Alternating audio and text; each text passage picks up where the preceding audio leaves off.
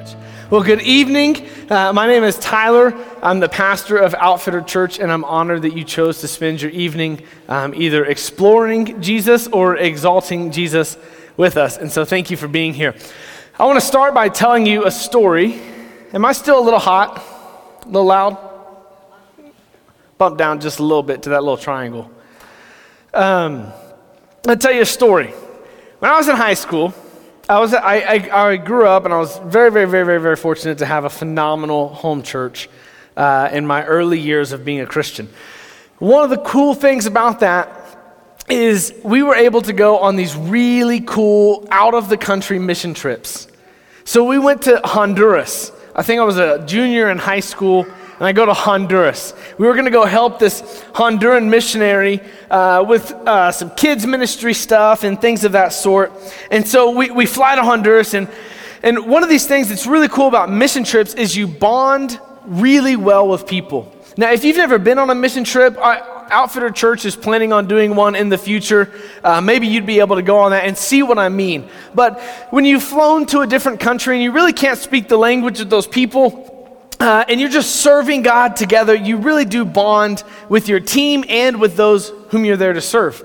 And so I'm bonding, and I'm a pretty open book, so I'd probably tell someone hey, I love you, bro. I'd probably say that a little too soon. But about midweek, I start saying, te amo, hermano, to some of these guys, which means, I love you, brother. And so I say this to the teenage guys that we're working with, and every time I say that, te amo, hermano, they just kind of look at me.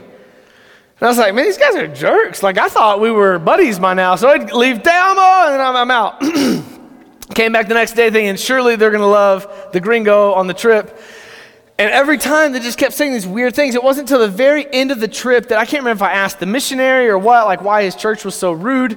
But I was then informed that men don't say I love you to other men in that culture.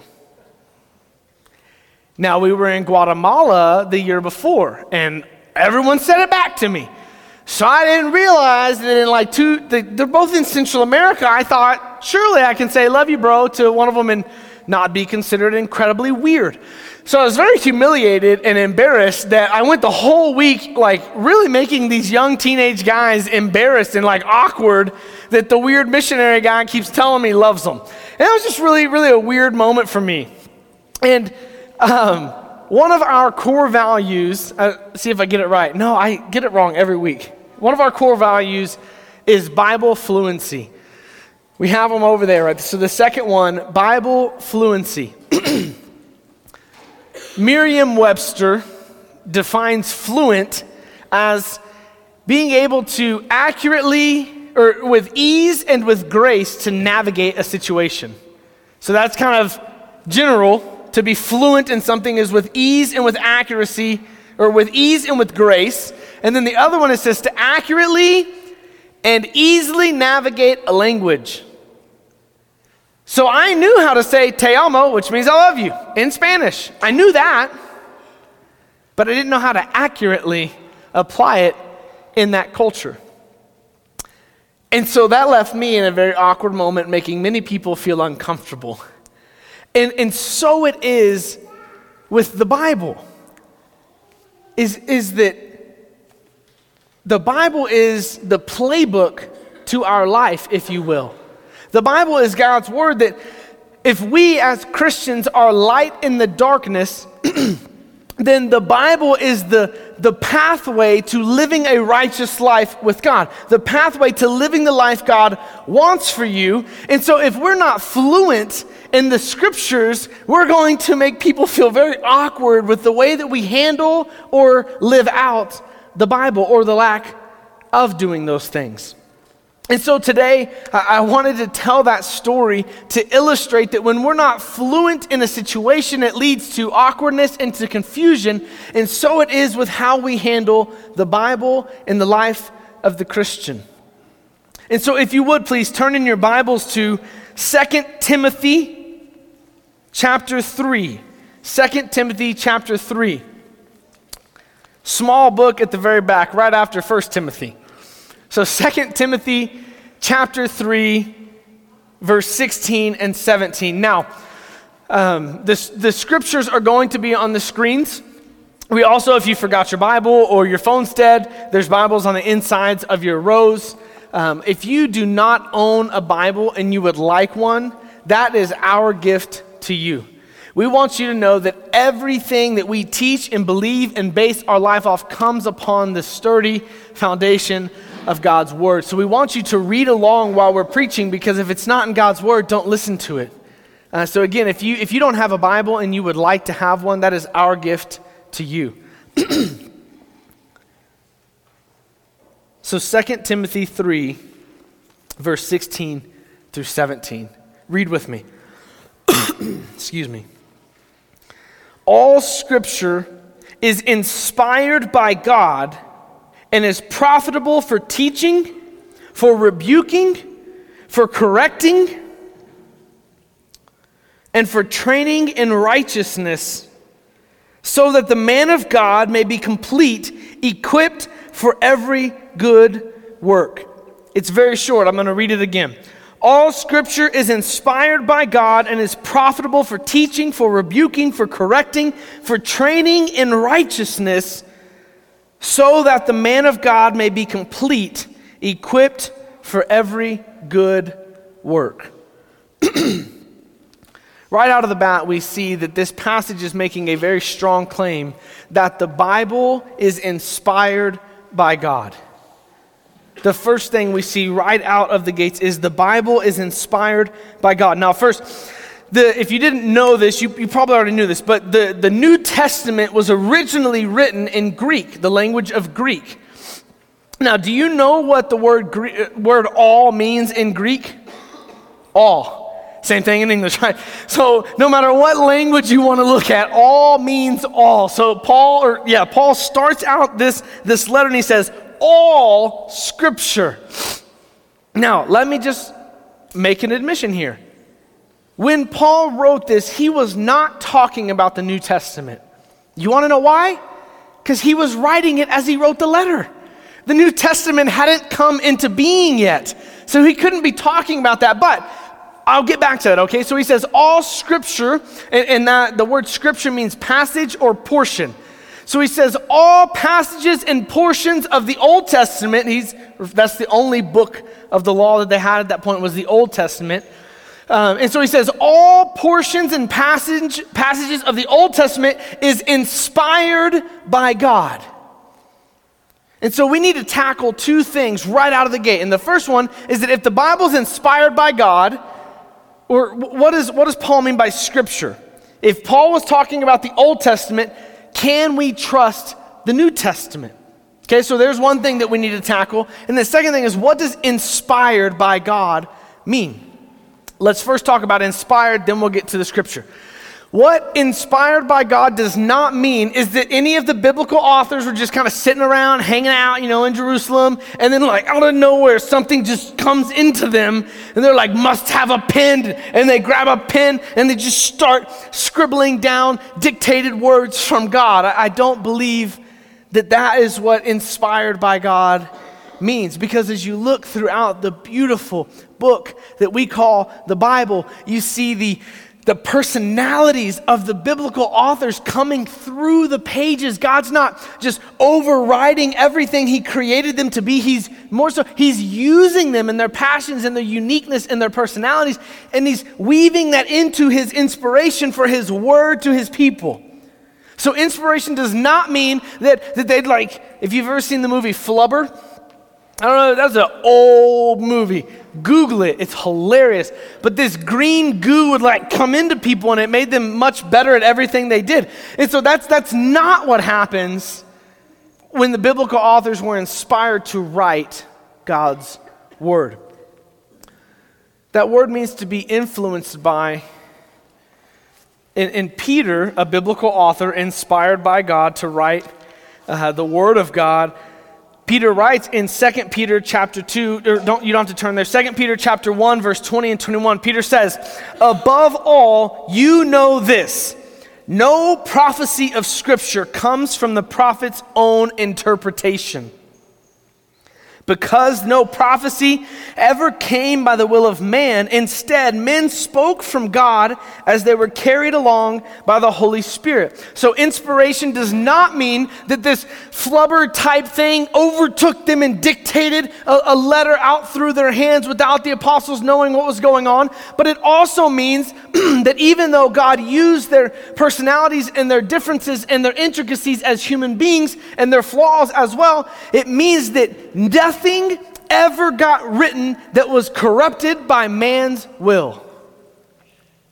Peter makes that very clear. No prophecy ever came about from the prophet's own interpretation or from human will, but rather men spoke from God as they were carried along by the Holy Spirit.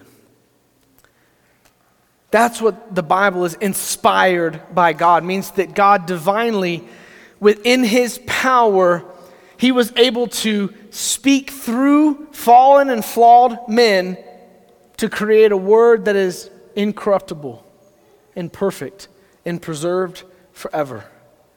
So that's the inspired by God. Now, if Paul's talking about the Old Testament, how in the world in 2020, bar none, Wyoming, can we trust the New Testament? Let's go down a history lesson. I hope it will be short enough to keep your attention and enjoyable enough to keep your attention. But a history lesson is where we're headed nonetheless. So in verse 16, it says, all scripture is inspired by God. We've already talked about the inspired by God part. Now let's think about scripture. Paul's writing about the Old Testament. Now, long before Jesus, or soon before Jesus ever was born on earth as the man in Nazareth, or Jesus of Nazareth, the Old Testament had already been approved by Jews in chunks over time. It begins with the first 5 books of the Bible, the Pentateuch, Genesis, Exodus, Leviticus, Numbers, Deuteronomy. Praise the Lord, I didn't mess that up. So all Jews, like a long time ago, were like, yeah, these are most certainly inspired by God, 100%. And then over the years, over time, the Jews continued to collect what they know God has spoken through his tried and true prophets. So the Old Testament was set up, and no arguments on the Old Testament when Jesus comes on the scene. Now, when Jesus comes on the scene, that's whenever, after Jesus has died and resurrected, the gospel authors, Matthew, Mark, Luke, and John, they begin writing down accounts of what Jesus had done. And then, since Jesus has resurrected, the early church has begun. So Paul, Peter, and these types of people, they're inspired by God to write letters to churches or to people, and God is divinely inspiring that work, and they're being passed around from church to church to church. And then, guess what happens? Men get involved. Humanity gets involved. People whose names are not Paul the Apostle start writing letters saying, I, Paul the Apostle. And they write weird stuff. Or like the Gospel of Thomas that tells you that in order for a woman to go to heaven, she must become a man. There's some weird stuff that gets circulated. And so the church is starting to go, okay, since we have so many heretics or people who are teaching false things and so many wicked people writing lies and saying that it's from God, we need to go back and find all the letters that were divinely inspired by God for the church. And so they come up with these criteria. And this is over the course of many decades that these criteria are met, and churches meet in what they call councils, and they're just agreeing and disagreeing, and they're seeking the Lord's wisdom in this. And here's 4 of the criteria. The first thing, that if it didn't meet these 4 criteria, they knew that it wasn't from the Lord, that it wasn't divinely inspired. Was it written by an apostle? An apostle is someone who was with Jesus face to face in the flesh. Right? And then there's 2 books. Mark was not an apostle and Luke was not an apostle, but they were trained by Paul and Peter who were. And so the church accepted them and the authority in which they wrote because of whom they had been trained by and who was overseeing the projects. And so it had to be written by an apostle. The second thing is that it had to be accepted amongst the churches. See, the churches would get these letters sent to them, and sometimes fake ones got sent, and they would go, this doesn't line up with the apostles' teaching, throw it out. But for the ones that lined up with the apostles' teaching and with what Jesus explicitly taught on his days on earth, they kept those. Then the third thing was that it had to have doctrinal truth. It had, again, going back to it, it not only had to line up with what the apostles were teaching, but it couldn't add any mixture to that. Again, that's where the Gospel of Thomas comes in. It was written at the right time, Thomas. It was written by an apostle, but it was a lie. Nowhere in any form or fashion did Jesus ever say that for a woman to go to heaven, she had to become a male. Absolutely not. That goes against God's creation order. And so that one got kicked out. The fourth thing was that it had to be written in that time frame. Right? You've got people like 100 years later saying, I, Paul the Apostle, when Paul the Apostle has long been in heaven, right? He's not alive anymore, so they're like, I'm not thinking that this was Paul the Apostle. And so the church, around 320 AD, the church finishes this project of finding which books God had divinely inspired to them. Now, I want to give you a word of caution.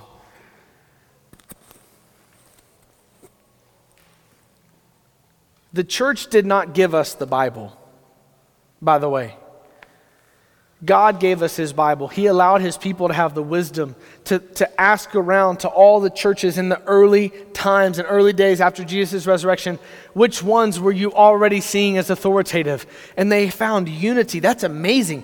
I can't even keep the fact that for over multiple decades, the church continued to agree on which ones were true and which ones weren't. I mean, there's some disagreement sometimes, but nothing major. That's a miracle. That's God who divinely inspired his word to write to his people, protecting, preserving that word. Now, there's a quote by a really smart man named J.I. Packer. He's way smarter than me, that's why I'm quoting him tonight. He said, because some people like to think, well, that's man-made then. Maybe the Old Testament is reliable, but all of these churches working together on which books are reliable, I don't like that. God had already written what was divinely inspired. It was our job to sift out the people who had lied through it, and we have a reliable source. So J.I. Packer makes this statement that the church no more gave us the Bible than Sir Isaac Newton gave us gravity. Just because you discovered the truth doesn't mean you're the one that created it. God had already spoken his perfect, inerrant, meaning no errors in it, in perfect word, the Bible. We just had to take some processes to put it all together and make that, okay, this one's not true. These are the ones that God has inspired. Now, let me finish one more nail in the coffin. The Bible is the most thoroughly documented book of all of history, of ancient history. We have over 5,400 manuscripts of the Bible. Not all of them are complete, but they're parts. Some of them are almost completely complete, some are fragments. But here's the really, really cool thing. I've used this illustration before. If I were to tell Patrick something and he were to pass it every row back, when it gets to my beautiful wife, Ashley, it most likely would not be the same thing. Here's what's amazing. We have copies of the Bible, manuscripts of the Bible from the 1st century. We also have them from the 3rd century. That's a couple hundred years apart. We've got them 500, 600, 700 years apart. And guess what? The only differences we find are maybe a comma where the other one put a period. There in the 5,400 copies of the Bible, the manuscripts of the Bible that we own and possess today, there are only grammatical and sentence type changes. There is no doctrinal differences in all of those. We have more copies and manuscripts than we do of Shakespeare's letters when it comes to the Bible. What I want to argue as we land our history trip plane is that we have a very, very thoroughly documented work that lines up with every single historical, factual thing, that at every test that you can put on the scriptures, it's found faithful. And we have a lot of evidence proving that what we have in our hands, what you hold in your lap or what's on your phone is reliable. And so right out of the gate, we see in verse 16, all scripture is inspired by God. And so we believe today that with the New Testament, the Bible, the entire thing, it's the inspired, perfect, preserved, and uncorrupted Word of God. If you have any more questions about that, which I'm sure you do, There's a book called Why Trust the Bible, little tiny book. Those are my favorites, really small ones, by a guy named Greg Gilbert. Don't even read it. Just get online and find the audio book. Listen to it as you're driving down. Everything in Wyoming is like 2 hours away. You could listen to the book on the way to Cheyenne, right? So Why Trust the Bible, a very small, easy to understand book that explains the process of how we got the Bible today. But the first thing we see in this passage is all scripture is inspired by God. So we believe that the Bible, New Testament and Old, is inspired by God. Next thing, moving on to the back half of that, it says, and is profitable for teaching, for rebuking, for correcting, and for training in righteousness.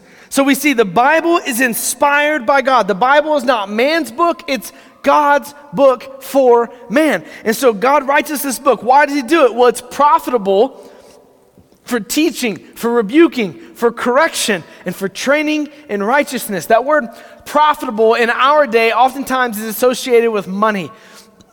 It's really helpful to think of it in a term of beneficial or useful. And so the Bible, like the author, Paul, he writes to Timothy, he says, Timothy, the Bible is God's perfect word. Period. Point number one. Now, based on the fact that it's God's perfect word, it is beneficial for these things. And he lists them. It's amazing. For teaching. This word very similar to the Great Commission, Matthew 28:18, where Jesus says, go into all the world, baptizing them in the name of the Father, Son, and the Spirit, teaching them to observe all that I command. The word teaching here, it has a twofold meaning, just like it does in the Great Commission. It means informal and formal. So the word teaching means to receive instruction formally or informally. I cannot name a time and facet of life that doesn't apply to. So right now, this is a formal gathering of Outfitter Church, right? Our church has gathered, we're meeting in the hangar. This is a formal time. We've got it on our website that from 6:30 to 7:30, and I just updated it every Wednesday up until like 2 hours ago. It said first and third, but every Wednesday, 6:30 to 7:30, that is a formal time of teaching for Outfitter Church. Paul is telling Timothy that the Bible is beneficial for these formal gatherings. So guess what? My promise to you, church, my promise to you, visitor, is that if you're going to be a part of this church, this is what you're going to get. Right? We're going to preach the Bible because it's beneficial for formal settings. More than formal settings, those that, the Bible's only important then on Wednesday nights at 6:30 or Sunday mornings with your church gathering. No, this means for your coffee shops, when you're driving to work and you've got it listening on your YouTube Bible or YouVersion Bible app, when you have friends over for dinner, any time when you're out going hunting and you're talking about creation, whatever it may be, in every situation of life, whether it be a formal gathering or an informal setting, the Bible, God's perfect inspired word, is beneficial for those times. So it's beneficial for teaching and it's beneficial for rebuking. I have a great one because it says rebuking and correcting. I'll get to a hilarious story about my roommate in college in a moment. But it says for rebuking. This word means to call someone out on the basis of evidence. This is really referring to blatant sins that go against God's word. So this is for, you can fill in the blank. This is for those grievous sins. This is for those things that you know you're getting wrong. These are the situations that ultimately lead you astray from the Lord. These rebuking is what you do for someone that if they refuse to listen to you, if they refuse to repent, then ultimately it shows that they really didn't know Jesus in the first place because they refused to get rid of this clear, defined sin in their life. Isn't that amazing? That Paul is telling you that the Bible is useful for calling out people on sin that will lead them to death. Meaning when you see your friend or maybe your child going astray, going on the wrong path, and you go, I don't know what to do. Well, what you do is you point them to God's word and you say, look, God has so much better for you than this. I'm not saying that you beat them on the head with the Bible and tell them that they're horrible sinners. That is like having a GPS that won't shut up whenever you've taken a wrong turn.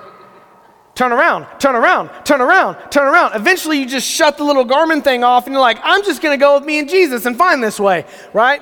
So you don't want to be the GPS in someone else's life when they're struggling with sin, like you're a sinner, you're a sinner, you're a sinner, you're ridiculous, you're worthless. You don't want to do that. That's not being fluent in the Bible. That's not handling it rightly.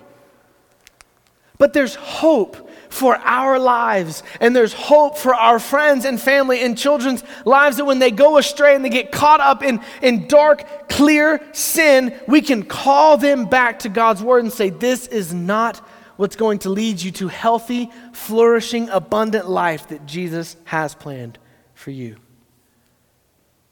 It is the Bible. That means that when we see Bob doing something that we don't like and we're jealous about it, we don't call Bob out. We don't have the authority to do that.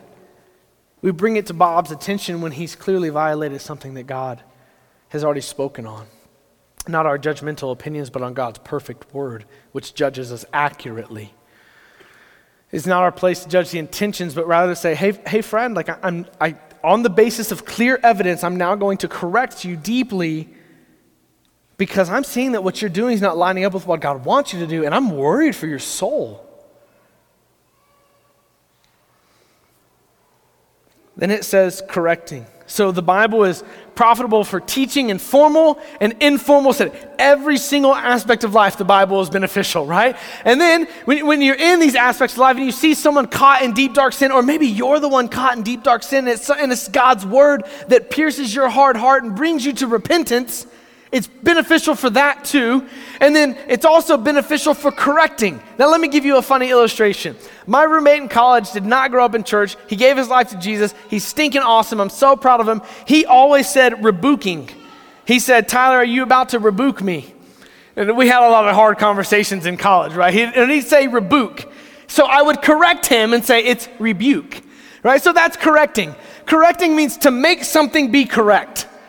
That's what this was literally meaning to Paul's audience. They knew that rebuking was the deep, dark, hard things. You're going to have to walk through the trenches with these people. Correcting just like, hey, you kind of just missed that one. I specifically think, again, in college, there was this sweet girl that was a friend of mine, and one day I walked through the student center, and she's got like 7 Bibles out. I don't remember, I'm making that up. She had books, and you could just see she was distraught. And I'm like, hey, what are you doing? And she's like, trying to figure out about these multiple heavens. And I'm like, tell me more. What are you talking about, multiple heavens? She's like, well, in Genesis, the first book in the Bible, it says they keep saying heavens, plural. Like they looked into the heavens and they came from the heavens and this and it was just all these plural heavens. She's like, I'm just trying to figure out how many heavens are there and which one do I need to be going to? Something like that. I was like, oh my goodness. I was trying not to laugh because I could tell that she was just broken over this eternal problem for her. And I was like, all right, let me thank you, Lord, that I had someone teach me what this means.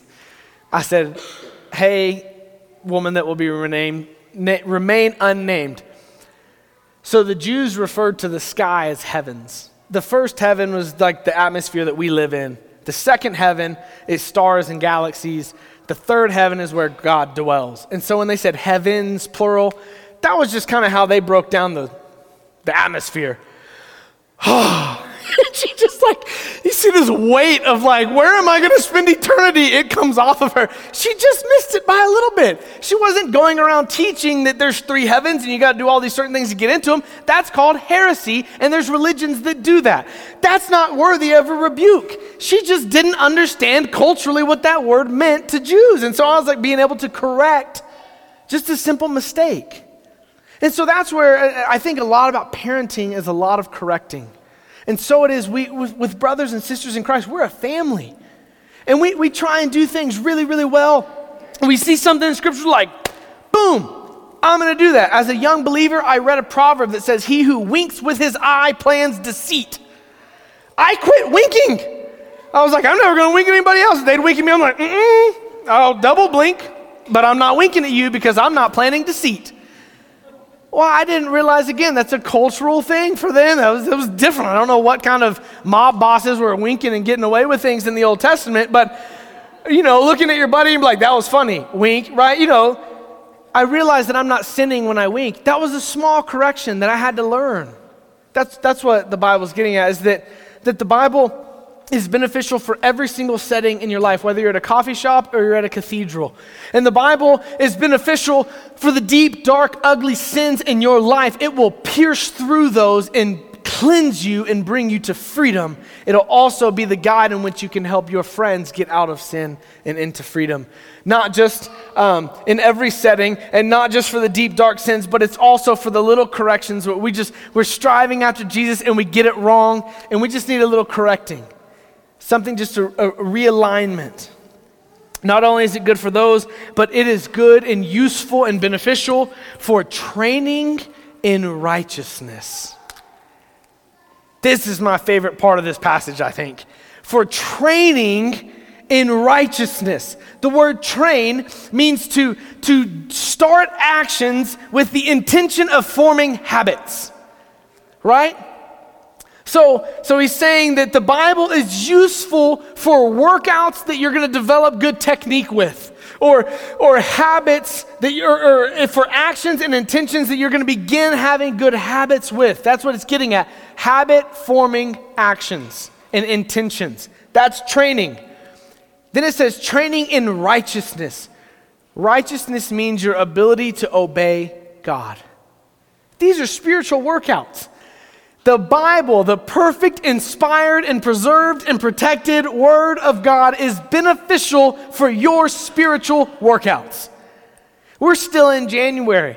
Everybody probably is still somewhat enthused about their New Year's resolutions.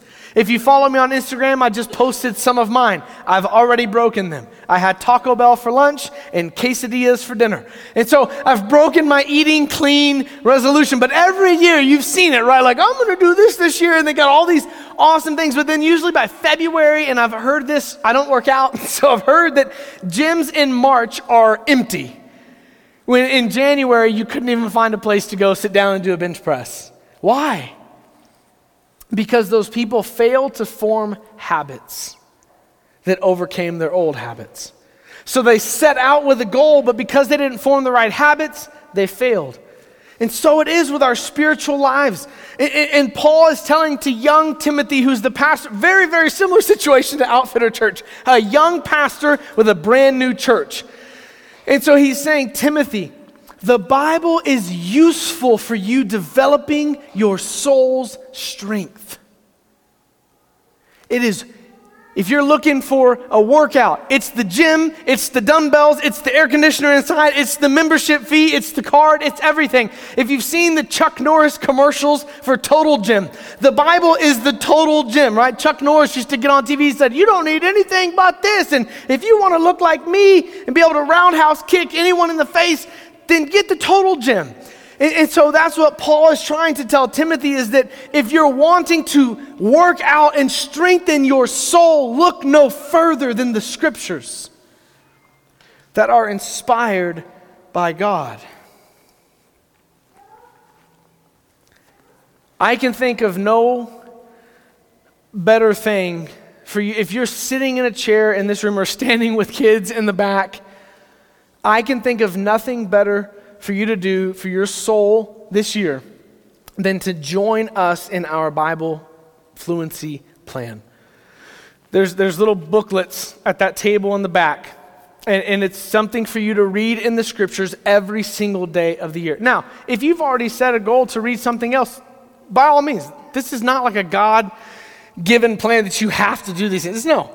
If you're a member of our church, I invite you to do that. If you're visiting with us and you're like, all right, this year I want to begin understanding Jesus more, I encourage you to pick up that Bible reading plan. Or on the connection card that you were given when you walked in, write Bible plan and leave your email and I'll email it to you. And what it is every single day we have 4 or 5 chapters to choose from. There's 2 in the Old Testament and 2 in the New Testament. And what's really cool is if you read this plan throughout the year, you're going to read the whole Bible and a little bit more in the year. But our church is doing that. I'm doing that. Gage Baker in the back is doing that. Some of our members are doing that. Guess what? Whenever I sit down for coffee with them or whenever we go out to do anything fun or anytime I'm with my church, guess what? I can say, hey, have you been reading in this? And if they have been, then somewhere we're going to be able to discuss what God's doing with what we've been reading. It's called eating in the same pasture, right? We're all feeding in the same green pasture. Now, again, you don't have to do this. But if you're really wanting to strengthen your spiritual life this year, I encourage you, join us. If you're a great Bible reader, it'll take about 35 to 40 minutes to read every single chapter that is assigned. If you're just beginning to work out your soul with reading scripture, just pick a chapter and read it. Someone in our church is reading that same chapter that same day. And that gives you the ability to talk with them about what God's teaching you and ask questions. I encourage you to do that. So we saw first off that the Bible is inspired by God. And after we read the second half of that, we see that the Bible is our foundation for obedience to God.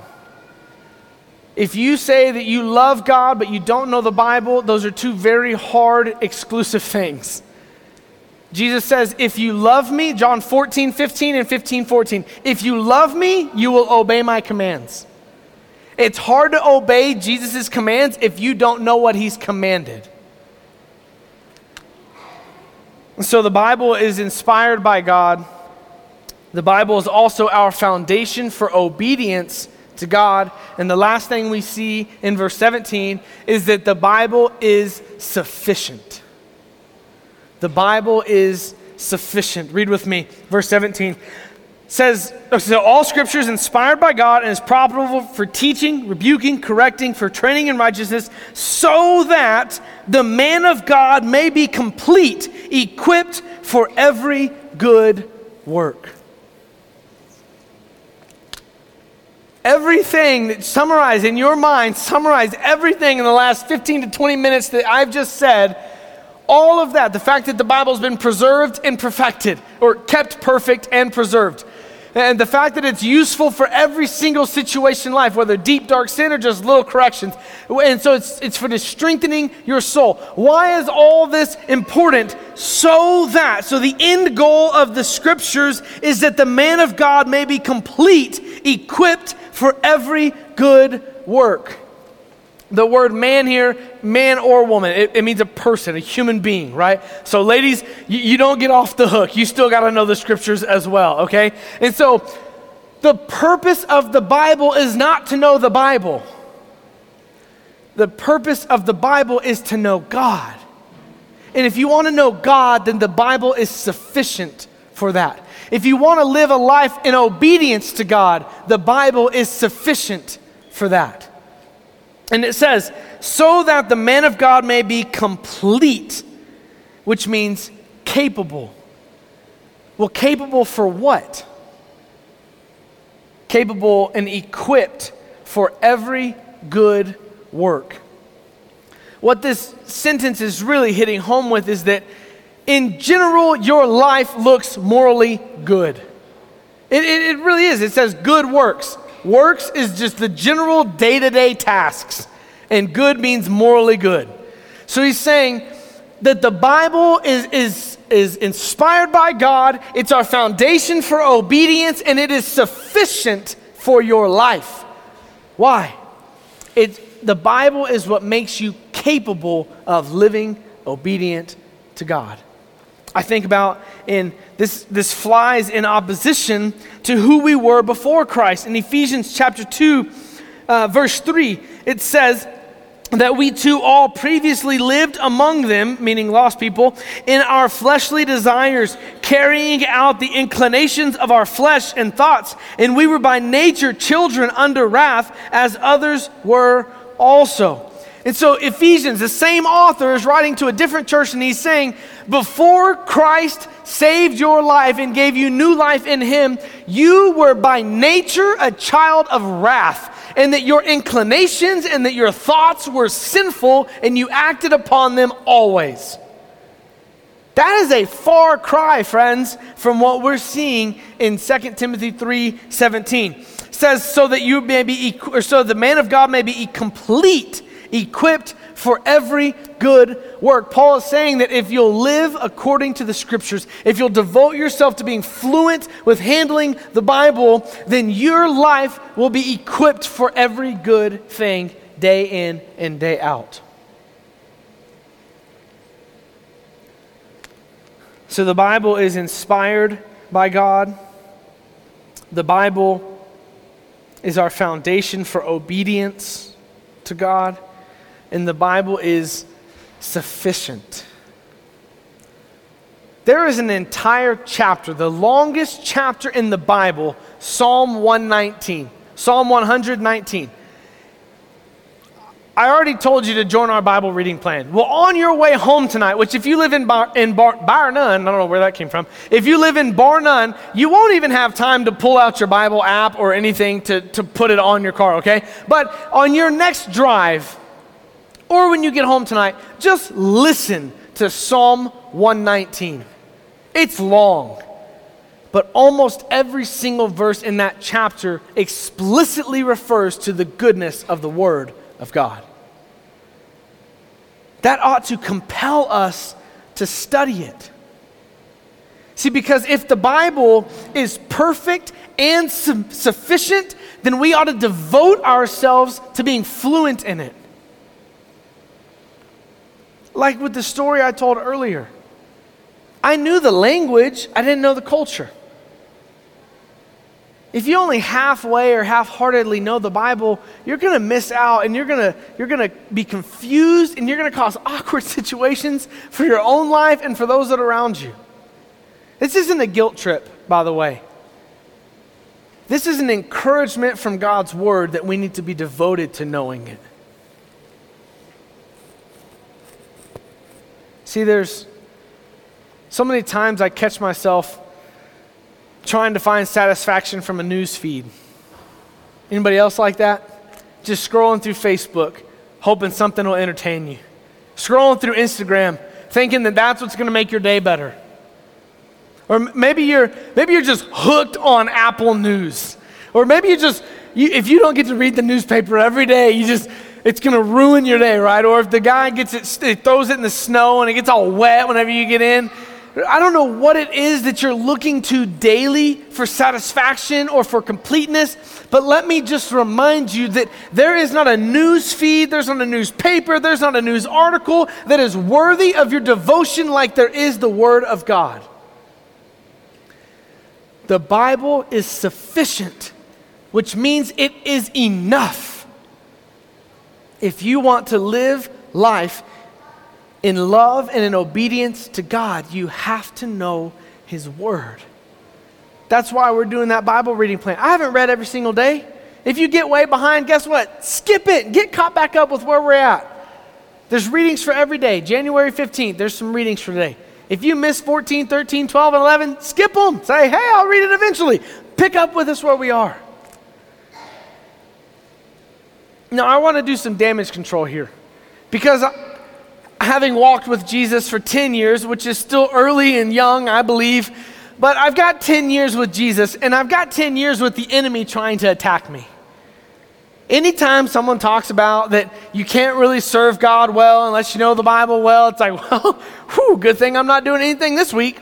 Good thing I'm not going to do anything for the Lord because the pastor said I shouldn't serve the Lord well unless I know the Bible, and since I don't know the Bible, I'm not going to serve the Lord. Let me just take some pressure off of you. Let me just expose the lies of the enemy. If you know enough about Jesus to have been saved by Him and follow Him, you know enough about Jesus to tell others about Him. You can do the work of the Lord.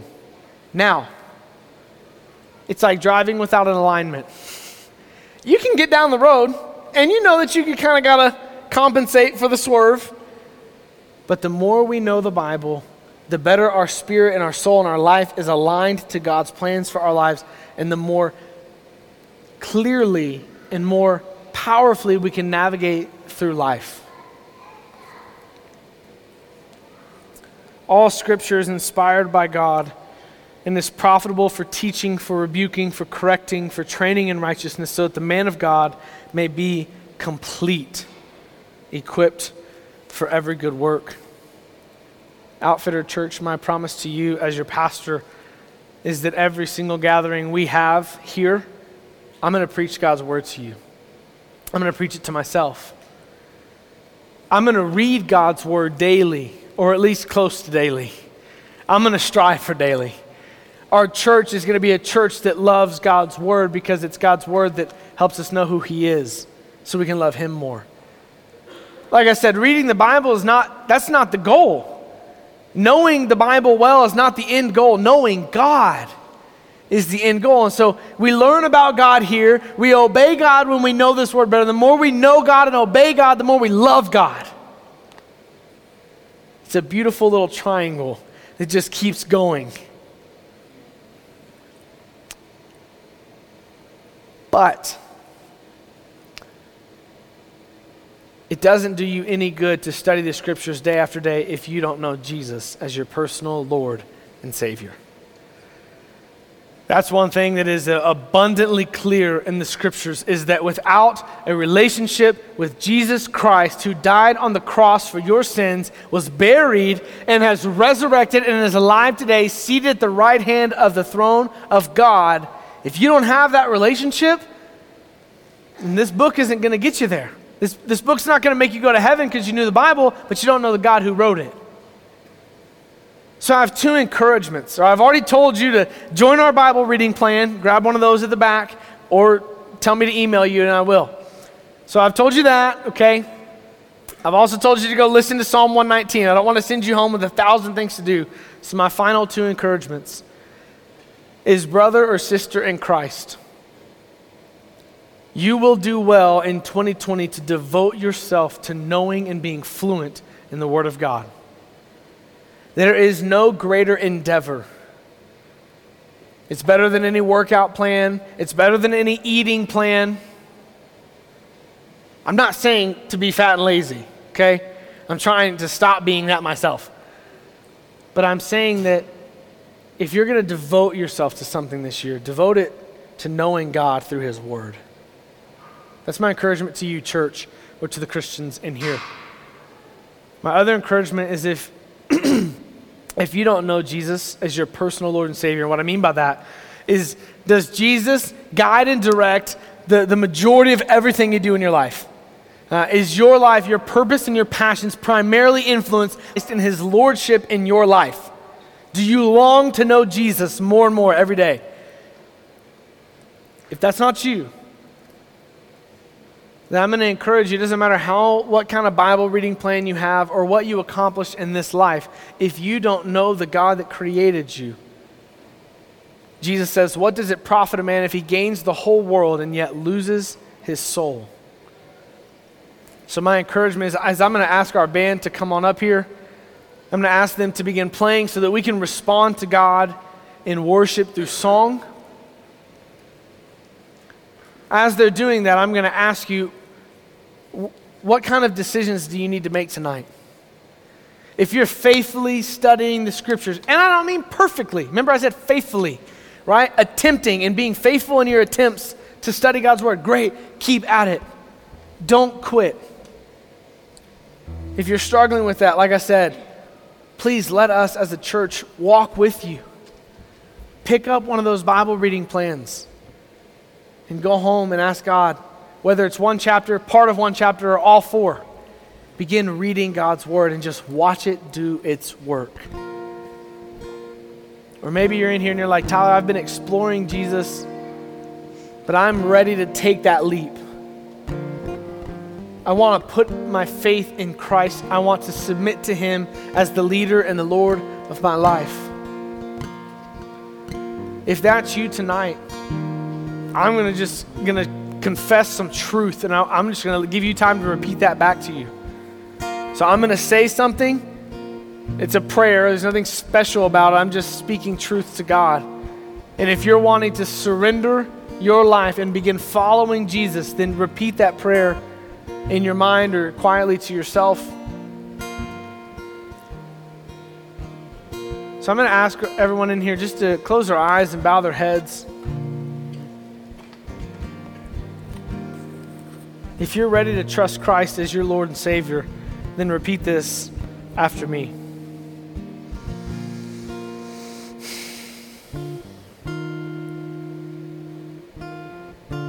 God, I need you.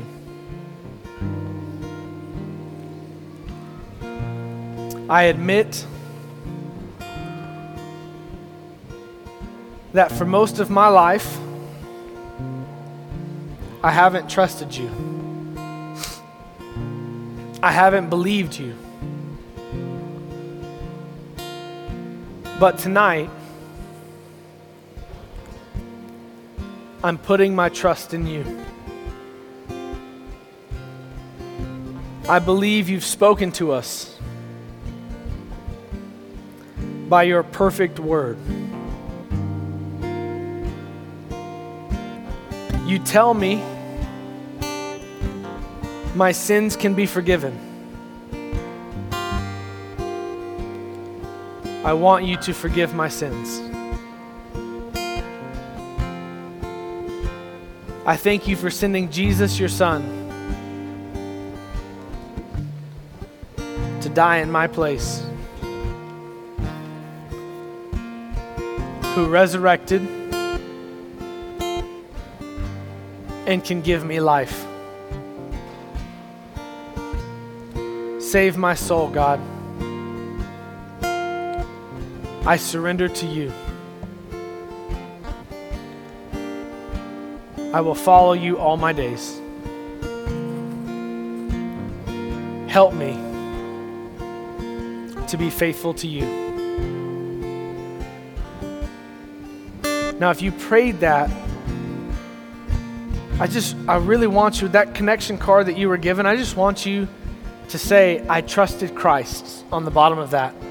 Leave me your phone or something. One of our church members will call you this week.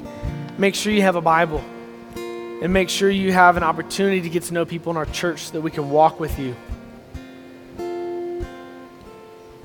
Now I want to pray for our church, and then we're going to worship through song. And Father, I just thank you for what you're doing in Bar None and in Casper and in all the surrounding areas. I pray, God, that Outfitter Church would be a church that loves the Bible. That we love the Bible because it helps us to love you. It helps us to be obedient to you. God, help us to know that it's inspired. It's the foundation for our obedience. And it is sufficient. Help us, God, to reject the lie that you are not enough. And that we would be a church that is built upon your word. In Jesus' name.